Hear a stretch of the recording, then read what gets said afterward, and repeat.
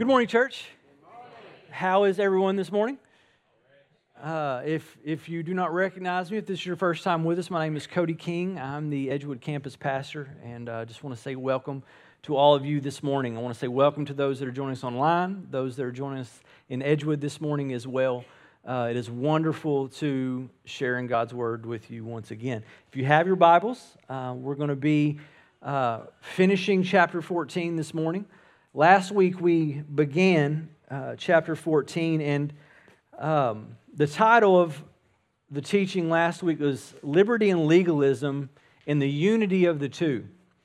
And Paul began to address this issue within the body that existed then and most certainly even exists now, is that you have believers and people that come to Christ and become part of His church, but oftentimes in that we bring along with us our values, our preferences, our traditions that we had before we came to Christ, and we can bring those things with us. We can still kind of hold on to what we believe to be true at one point as we come into a new life with Christ. And he began to address two people. He began to address the weak in faith versus the strong in faith.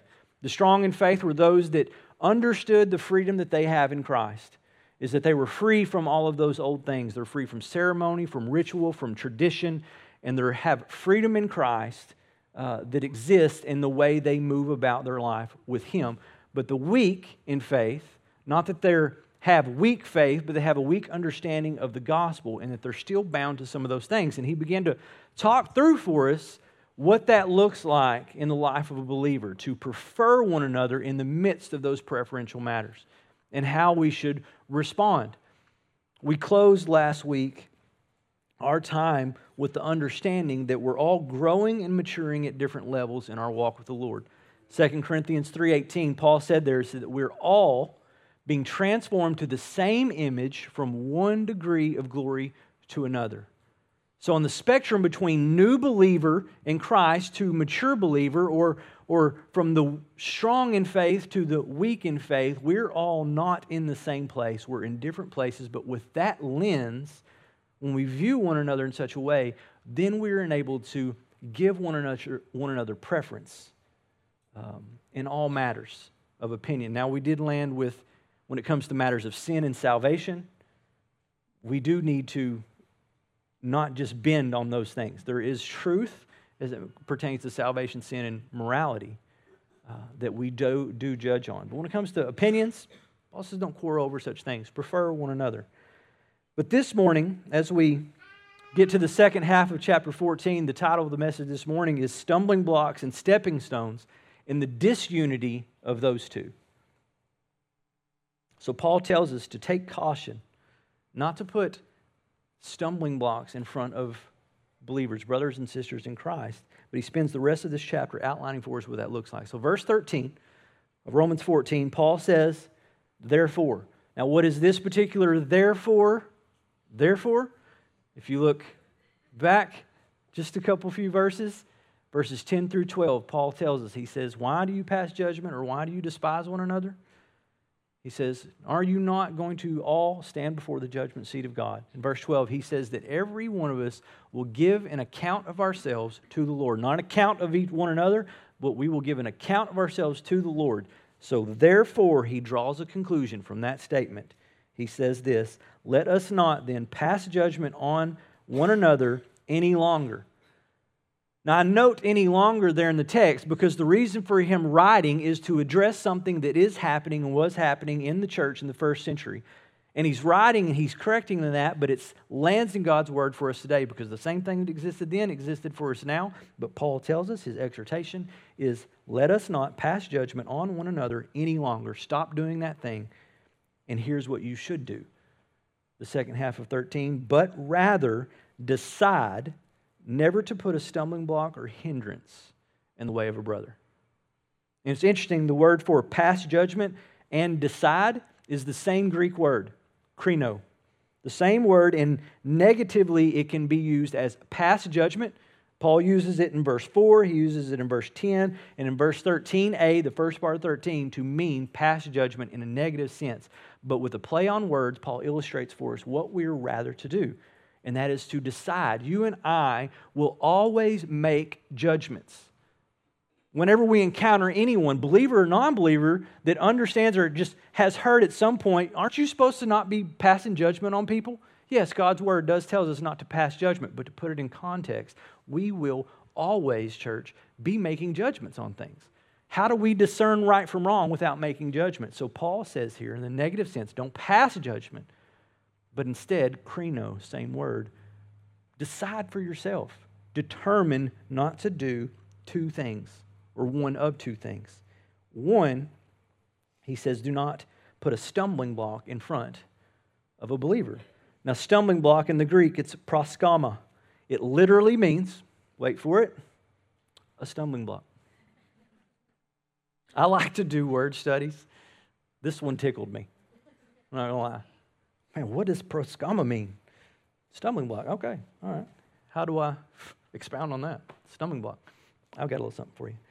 But it's an obstacle in the way of someone, right? Where they could stub their toe, trip, and fall down, right? Or fall over. That's the idea of a stumbling block. But a deeper implication of that for us, and the reason why Paul uses this particular word, is that in the spiritual reality, when it comes to spiritual matters, it's anything that causes someone to stumble or fall into specifically sin. And when it comes to sin, oftentimes we don't want to treat sin like sin really is. We want to treat it like a powder puff. It's really not that harmful versus what a good friend or brother has said before in the past. We should be treating it like a rattlesnake. We just don't walk up to rattlesnakes and pick them up, try and pet them. No, it's a rattlesnake. We avoid that thing because we understand what that is. But oftentimes we don't really wrap our mind around what sin is. So when it comes to not putting a stumbling block, something that would make someone fall, if we understand what they would be falling into, which is sin, there's more of an implication there, is what we should not be doing. But deeper still than that, figuratively, in Greek society, when this word stumbling block would be used, it's for an occasion to apostasy. What apostasy means is a falling away. When it comes to sin, the deeper issue at hand is that if we place a stumbling block in front of someone and they trip and fall, they could trip and fall in such a way where they fall away entirely. Now, there are some salvific implications there in a topic that could be discussed later when it comes to apostasy, but if that exists, where there could be a reason or an occasion for someone to fall into sin in such a way that they fall away or they walk away from the faith, that's the seriousness that we approach when we talk about being a stumbling block. So oftentimes we don't fully grasp what's at stake. And we could say, oh, they just tripped and fell down, but hey, they got up, they dusted themselves off, and they kept on moving. But the question is, what if they didn't get up? Which is the second thing that Paul tells us to decide not to do, is either be a stumbling block or a hindrance. The word hindrance is scandalon. This is where we get the word scandal. And my study is a little bit deeper than just not putting a stumbling block. But this is where we get scandal. Think about scandals. What happens when people fall into or get caught in scandals? Many difficult things can befall someone who gets caught in a scandal. But literally, the word means a trap stick. So it's the stick that is placed to trigger a trap or a snare. So if you ever tried to trap an animal before, and a little bunny rabbit, or a squirrel or something larger, wherever it may be, you would have like a stick or a tree or something that is bent over, a string is tied to that thing, and it's affixed to a snare. The string is looped on the ground, and then there is a stick that holds that down. And the idea is when something comes along, it steps on that stick, and all of a sudden the snare grabs around their foot and swings back and catches them. That's the idea. Now the question is, and for illustrative purposes, picture with me, what happens, say, to an animal or an individual that gets ensnared or trapped? Things tend to remain where they got trapped. But now imagine you're a free, willy-nilly, happy-go-lucky bunny, and you're just popping along. And then all of a sudden you trigger this scandalon that's been set. What does that bunny do when it's ensnared? It goes crazy. Absolutely crazy. I don't know if you've ever seen it before. When an animal gets caught in a snare, they go bonkers. Every which way they can, fighting as they can to get away from this trap that they've been ensnared in. But alas, they cannot. They have been trapped. They have been ensnared. Now imagine you caring for little soft, fluffy bunnies. I like little furry critters. But imagine you see this bunny and it is just flailing, going crazy because it has been ensnared and your heart hurts for him. Well, I need to help this bunny out. I got to get over here and free this out. Or say it's a squirrel. Let's say it's a squirrel in this instance. A little cute, cuddly squirrel. And it's going crazy, and you want to help this squirrel out, and you approach this squirrel, and you're going to bend down, and you're just going to grab a hold of, hey, I got you, little guy, and you're going to pull that thing off, and it's going to run free. Is that how it's going to go? Mm-mm. No. If you really sought to do such a thing, you are going to be hurt by that squirrel as it goes crazy trying to get out of this trap that it's been caught in. Such can be the same for the believer. When it comes to sin, for anyone that spent a lot of time in ministry, and it doesn't have to be the pastor, it doesn't have to be the leadership or the staff, anyone that spent time in ministry and caring for people in their sin, but when people get caught in habitual sin, or they fall into such a sin and they're trying to get out, they're going every which way, but they cannot escape it, but when someone steps in and attempts to help that, there's always parts and bits of it that get on you. It can be very difficult for someone that falls into sin to get out of that sin, but it can also be equally as difficult for someone to try and help them in that. Church, that is what we're supposed to do. But before that, what really gets me here is the things that believers do to one another to cause someone to fall into such a thing. That some other believer would come along and seek to help, but you've wounded two people in that process. But then say no one comes along, what eventually happens to that animal caught in that trap? They exhaust themselves. They run out of steam. I don't know the mental capacity of a rabbit. Imagine it's really small. But at some point, they're going to become so tired, so weary, so given out that they just lay there. And eventually, they're not going to be able to get water. They're not going to be fed. And if left there, they're going to eventually die. Such is the seriousness of placing stumbling blocks or setting traps for believers. Here's an example for the believer. Come off the animal illustration. Let's get to people. Say you have a new believer. They've come to Christ and they're trying to discern, they're seeking to learn what's appropriate for a believer, what's appropriate in the life of a Christian, what things can and cannot be done. They don't fully understand the freedom that they have, but they're trying to discern some of that. And then say you have a long-standing believer, but a reckless believer. A reckless believer who understands their freedom and likes to drink. But in their own weakness, they go a little bit too far often and they find themselves intoxicated and they drink to drunkenness. But you have this new believer who's absorbing all this, seeking to learn and understand, and they're looking at this reckless believer. But this reckless believer acting on the freedom, well, I have freedom in Christ, and it's okay, I have grace, I'm going to be forgiven for this drunkenness and thing. But they have essentially set a trap for this new believer. As the new believer is trying to discern what it is that, where's my freedom end? But they see an older believer doing such a thing. They've set a trap for them. Verse 14, Paul goes on.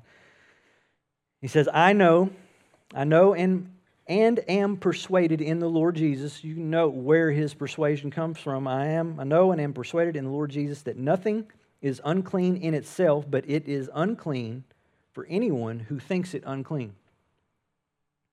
Now, if a believer believes a certain thing to be sinful, is what he's saying, whether that belief is wrong or right. If that believer believes the thing that they're doing to be wrong, it is now wrong for them. And to do the thing they believe to be wrong proves to be sin, is what Paul is getting at here.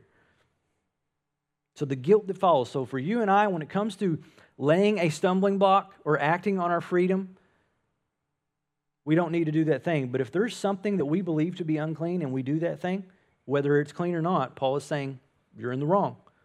And the guilt that we feel gives us away. We betrayed our conscience in that. Now, you've probably heard before that money is the root of all evil. Anybody ever heard that? Right, love of. Right. That is oftentimes one of the most misquoted scriptures in your Bible, is money is the root of all evil. Money is not the root of all evil. Money is an inanimate object. It has no will of its own. It can't decide to do anything. Money is used by people. So it's the love of money that is the root of all evil. But in context, to keep it here, Paul talks about eating and drinking. So alcohol is not evil. A bar is not an evil place. But the abuse of alcohol is evil.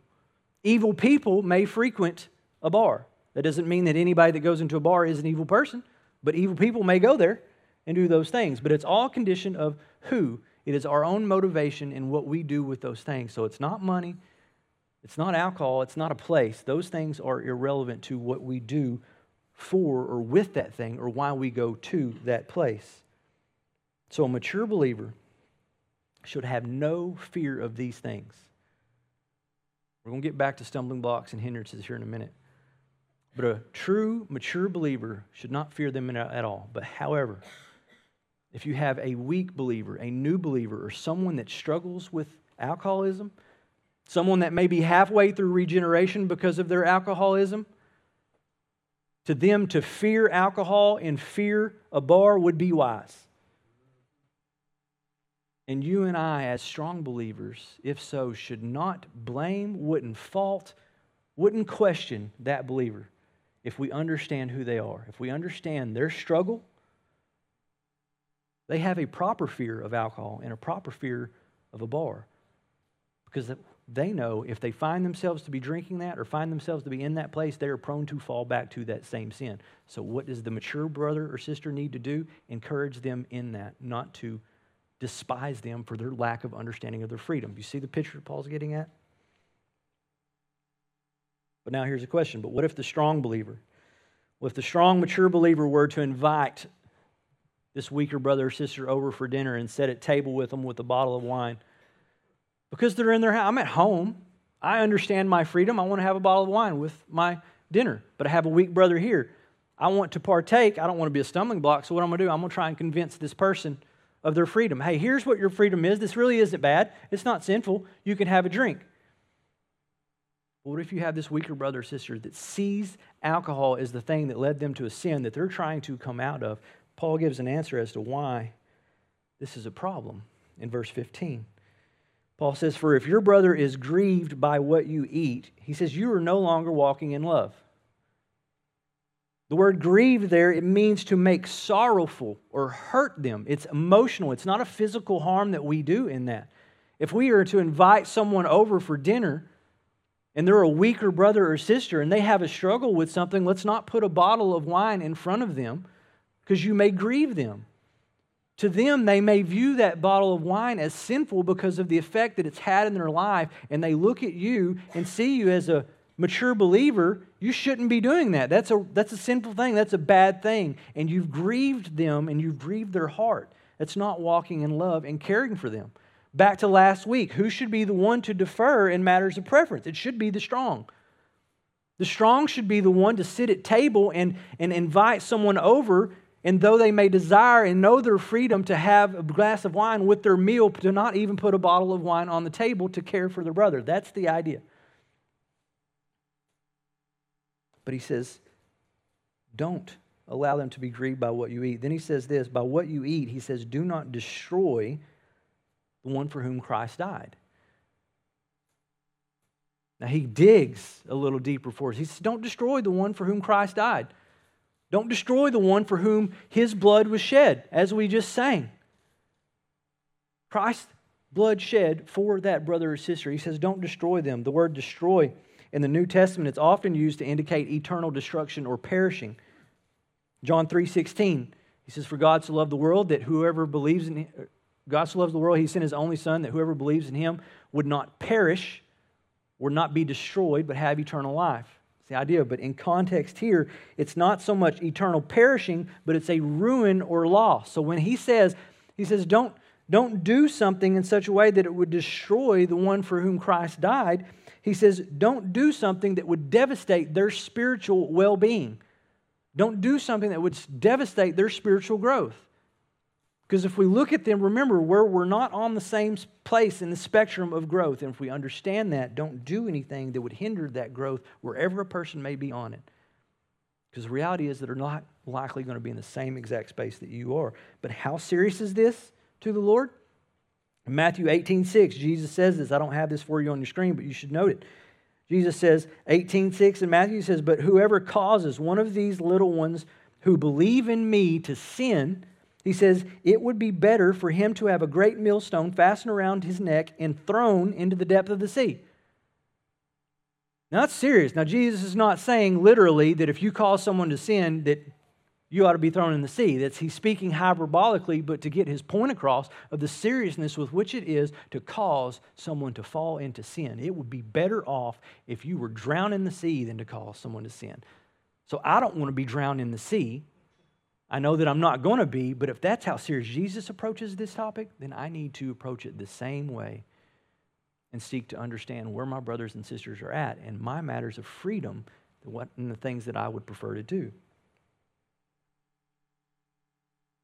So we should be walking in love. 1 Corinthians 13:5, Paul says there, he says that love does not insist in its own way.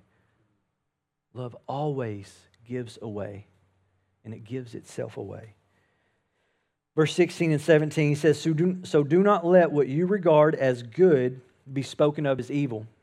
He says, for the kingdom of God is not a matter of eating and drinking, but of righteousness and peace and joy in the Holy Spirit. So the kingdom of God, where our focus should be, not on this world, but on His kingdom that is surely coming. He said it's not a matter of eating and drinking, but righteousness, peace, and joy. Where do those things exist? Or where do they come from? In Matthew 15:11, Jesus says this. He says, it is not what goes into the mouth that defiles a person, but what comes out of the mouth. This defiles a person. So the problem where sin lies is internally. It's not so much externally. So it's not the external act that proves to be sinful. It is always the thought of action and where it is initiated. And that is in our hearts and in our minds. But sin never begins as an action. It ends there. The thing that matters for you and I as believers is where that sin begins. And it always begins inside. It's a condition of our heart. In our mind. That is why, chapter 12, verse 1, Paul says, therefore, in view of the mercies of God, I urge you, I beseech you to present your bodies as a living sacrifice, holy and acceptable to God. This is your spiritual act of worship. Do not conform to the patterns of the world, but be transformed by renewal of your mind. Where all of these things begin is within our mind and our heart. And the more we understand our heart with our mind, the more we see clearly on how to move and how to act and how to walk in love and care for brothers and sisters. So he says, so do not let what you regard as good be spoken of as evil. So the freedom that you understand in Christ, that is what you would regard as good. But when it is spoken of as evil, that is when you act on that freedom without regard to a brother or sister, and you end up grieving or worse, destroying one another. That's the idea. Verse 18, he says, whoever thus serves Christ is acceptable to God and approved by men. So for you and I, church, the actions that we should be concerned with are those of service. Again, I will go back to it again and again and again, as should you. Romans 12, verse 1 and 2. What began Paul's exhortation? We understand God's mercy. This is what we do with it. We're in chapter 4 of Paul telling us about that, but it began with chapter 12, verse 1, that you can always note and go back to. Thus, whoever serves Christ is acceptable to God and approved by men. And that service comes out of a righteousness and peace and joy in the Holy Spirit, not in eating and drinking. This is the distinction that Paul's making. It is not what we put in, it is what comes out of us. And what comes out of us is a work of God's righteousness, His peace, and His joy that is from His Holy Spirit. And then he says, those that are acceptable to God, they're approved then by men. So instead of be spoken of as evil, because we're not practicing or we're not doing things in love with the freedoms that we have, he says the way that they're approved by men is when we serve the Lord in an acceptable manner. And the word for approved there, it's the verb form. No, it's the adjective dokimos. It's describing how we're to be approved by men, but it's approved with considerable examination. It's the watching world. It's the world is intently looking at God's people and watching them. The world is looking for something to have against you and I as believers. Daily, moment by moment, they're watching the church and they're looking for something to find that's wrong so that say, hey, you're wrong and I'm right. I don't have to do what you say. Quit judging me is the idea. But the way we find approval is that they would look on intently. They would see us serving one another, giving preference to one another. Verse 19, so then, again, he's drawing a conclusion. Every time you see so then, he's drawing a conclusion of what he just said. He says, so then, let us pursue what makes for peace and mutual upbuilding then. Our focus should change from preferential matters to matters of spiritual growth and maturity. And those matters are righteousness, peace, joy, as he says, love. The rest of the fruit of the Spirit is patience, kindness, goodness, faithfulness, gentleness, and self-control. These are the things that are external that people should see in you and I. The fruit of the Spirit, Galatians 5, 22 and 23. These are the matters. These are the actions. These are the things that should come out of you and I. And Paul says we should pursue them. In the Greek, it's dioko. It's metaphorically, it's to seek after something earnestly. It's to earnestly endeavor to acquire something. A negative, literal interpretation of this could be to run to something in order to persecute that thing. To have it in mind to find something, to get to something, get your hands on something to harm that thing. Paul uses this word in Acts 22 of himself as he testifies or shares his testimony. He says, I persecuted this way to the death, binding and delivering to prison both men and women. So Paul's own story, his testimony, when his name was Saul before his conversion to Paul, he persecuted the way. He pursued Christians with such veracity in order to catch them and to harm them, to persecute them. But Paul, his play on words, again, is in his conversion, in his new life in Christ. He uses the same word which described himself to pursue Christians, to destroy them. He says, now you should pursue with that same level of veracity the things of his kingdom. Not eating and drinking, but of righteousness, joy, and peace. Seek for things that make for peace and mutual upbuilding. And pursuing these things, church, this is what allows you and I to give one another breathing room in matters of preference. So that we don't feel the tension of walking on eggshells around one another because we have different opinions. The goal of the message in Paul's teaching and his word isn't to create a situation to where we have preferences and we understand that, but we walk around holding those in so tightly because we don't want to offend anybody. That's not the idea. But if our focus changes, not on ourselves and our own preferences, but to the preferences of others, then we find breathing room in what we would like to do. And we trust one another to share those opinions. And if we trust one another to share those opinions without fear of being judged or despised, church, that's what the world does. You don't have to look far. Look at your social media account. There's judgment and despising everywhere. That is what marks Satan's world, not God's. God's world is marked by peace, mutual upbuilding, love, righteousness, joyfulness, giving preference to one another. That is the difference that we should make. That's how we should look different to the watching world. That's how we find approval from men. Instead of having God be spoken of as evil. So he says, verse 20, do not now, exhortation. Very clear exhortation here. It's imperative that he says, do not, for the sake of food, destroy the work of God.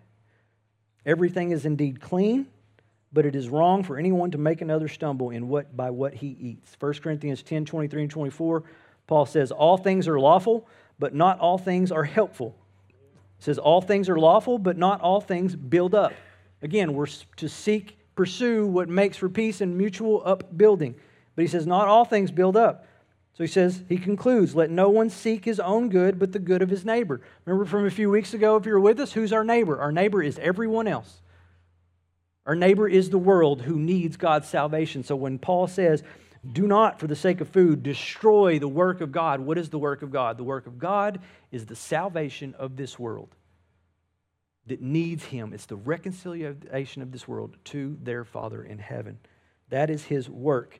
And that work begins to be destroyed whenever we don't give preference. So He says, do not, for the sake of food, destroy that. Now, it's a different word for destroy from earlier. This word means to dissolve or disunite what has been joined together. So metaphorically, it's to overthrow or render vain. It's to deprive of success. You and I, no one on this planet will effectually destroy God's work. That's not going to happen. But what you and I can do is hinder that work in an individual.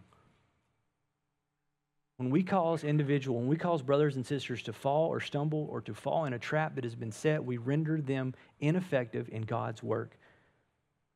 We disunify.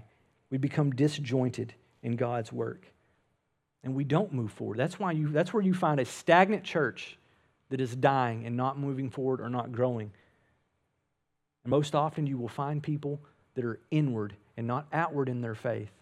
They're not giving preference. They're doing what's easy for them. And they destroy the work of God.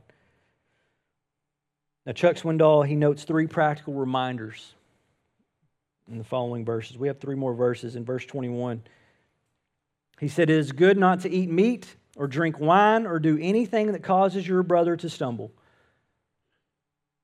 He says to be considerate. Recall, everything indeed is clean and all things are lawful, but not all things build up. So we should know the difference between those two and not denying ourselves our own freedom that we understand at every turn or every time we're in a public place. Don't forego your preferences. It was for freedom that Christ set us free, Galatians 5. But verse 13 of Galatians 5, Paul says, only do not use your freedom as an opportunity for the flesh, but through love serve one another. We should be considerate of other people. Now, the challenge is discerning that, is it not? It can kind of be exhausting as we think through this teaching. And what Paul is saying, I understand my freedom. I have this freedom to do these things wherever I may do these things, but I don't really have the freedom to do those things because I'm supposed to be mindful of everybody else and what their preferences are, but I don't know everybody else. I don't know where I'm at. So it's hard to discern some of those things. When, where, how we're to give up our freedoms. Amen? I mean, let's acknowledge that difficulty. You want to go to Texas Roadhouse in Terrell because it's open now. Praise the Lord. But if you want to go to Texas Roadhouse, you want to have a beer or a drink with your steak, you understand the freedom that you have in Christ. Again, it's not a matter of sin or morality or indulgence and intoxication, none of those things, but just simply to have a drink and enjoy that with your meal. You have that freedom, but how do you discern when you're in that place if you should act on that freedom? Where should you go? Namely, I would say your conscience.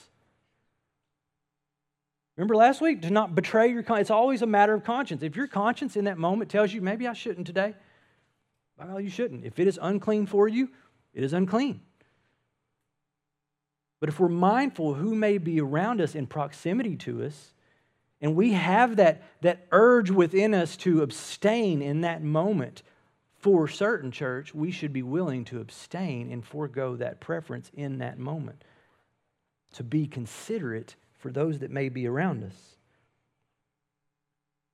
Number 2, verse 22, says, the faith that you have, keep between yourself and God. He says, blessed is the one who has no reason to pass judgment on himself for what he approves. So here we should be convinced, is the second thing. But the faith you have, keep between yourself and God. That's not the idea of this is my faith and my faith is always between me and God. You can't say anything about it. I do whatever I want. That's not the idea. But what we can take away from this is when you're in the privacy of your own home and you understand the freedom you have in Christ, in its fullness, act on that freedom. That is your space. You have the freedom to do that thing while you're at home. Being fully convinced in your own mind. Verse 5. He says, blessed is the one. The word blessed simply means happy. How do you and I have a happy life? Well, we have a happy life when we understand and we approve properly the freedom we have. We don't have any reason to pass judgment on ourselves. So when we're in the privacy in our home, in our own space, we act and live within the freedom that we have in Christ, but be fully convinced on that thing. And approves, here is the verb form of the word approved by men.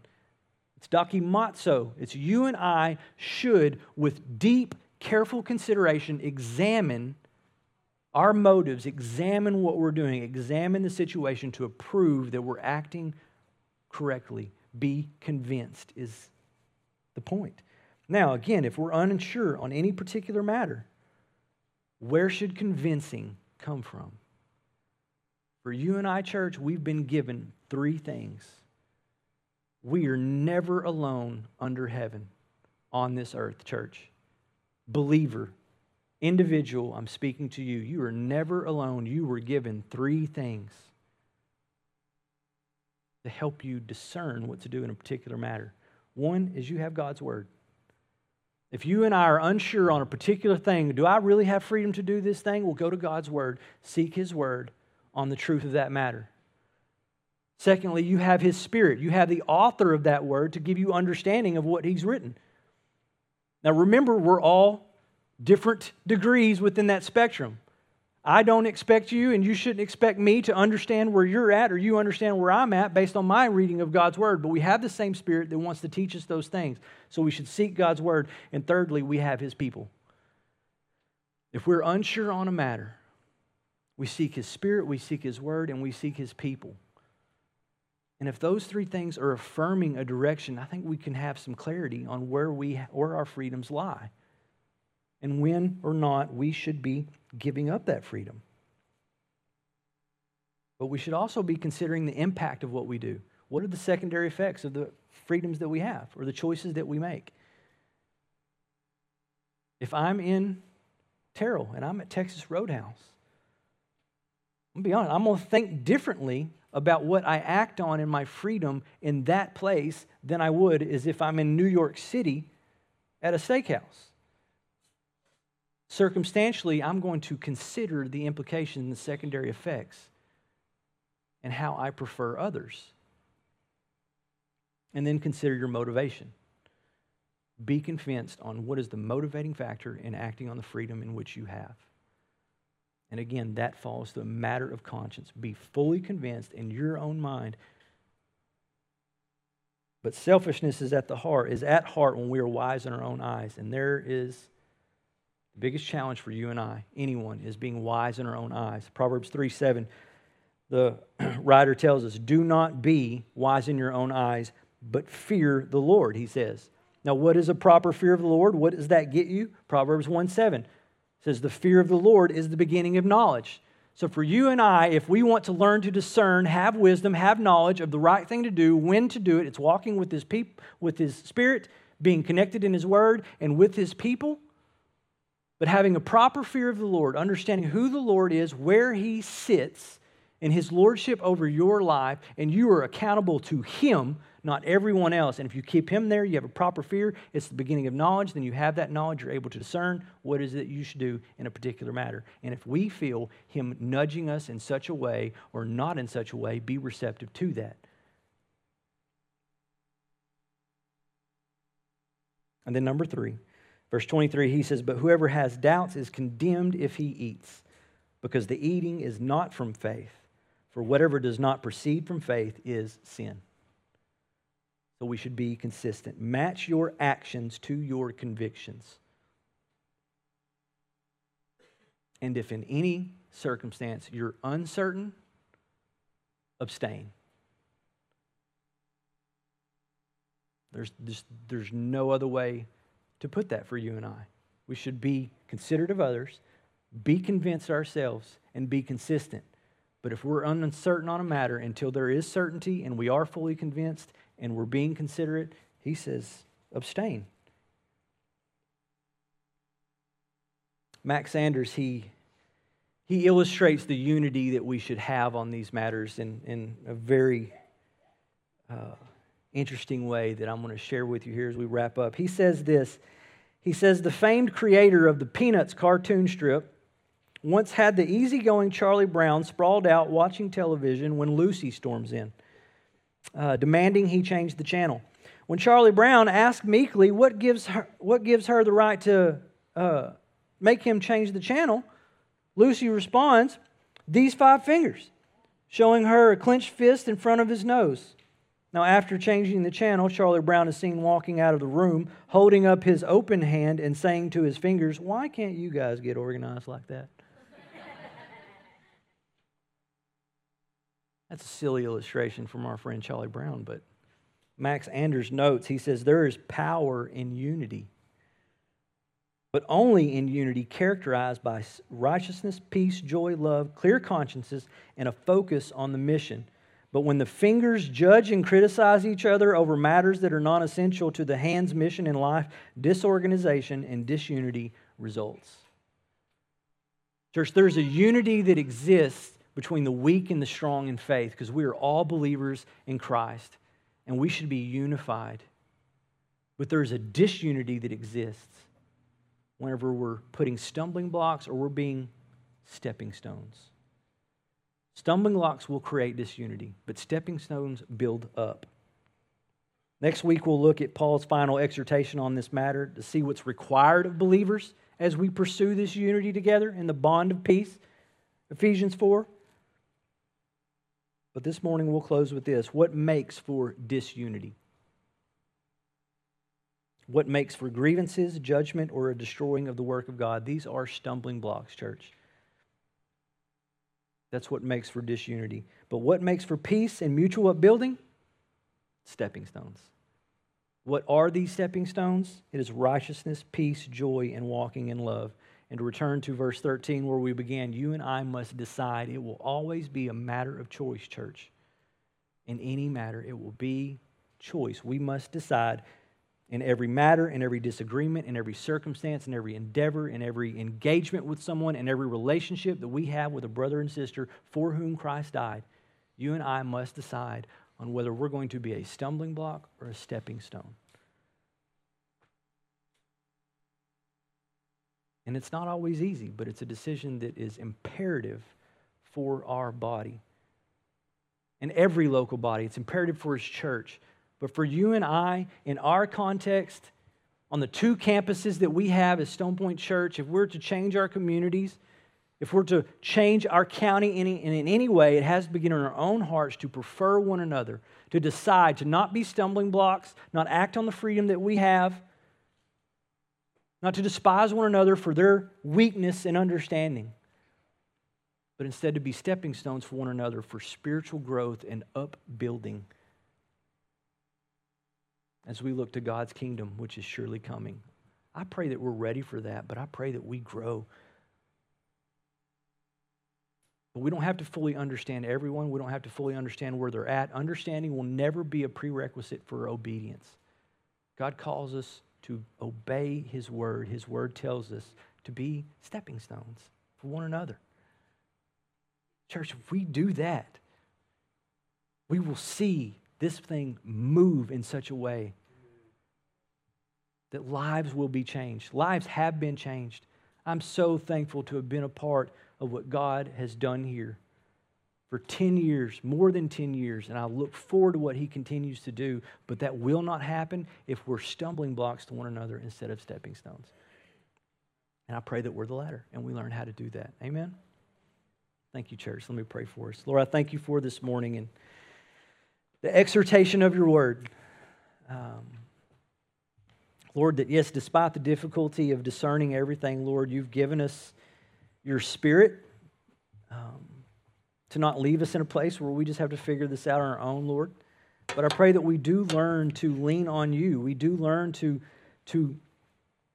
study Your word, to walk with You, Lord, to discern and understand what You have for us, Lord. I pray that we learn to lean on one another, to trust one another. I pray that You would call everyone in this room who is not, say, a member of this body, You would call them to such a commitment, Lord, for their own encouragement, their own upbringing, Lord. I pray, Lord, for our journey groups, those that are in community that have told one another in some way that I trust You to stir me up, to stir me on to love and good deeds, that the work of God would manifest itself in such a way that the kingdom would grow.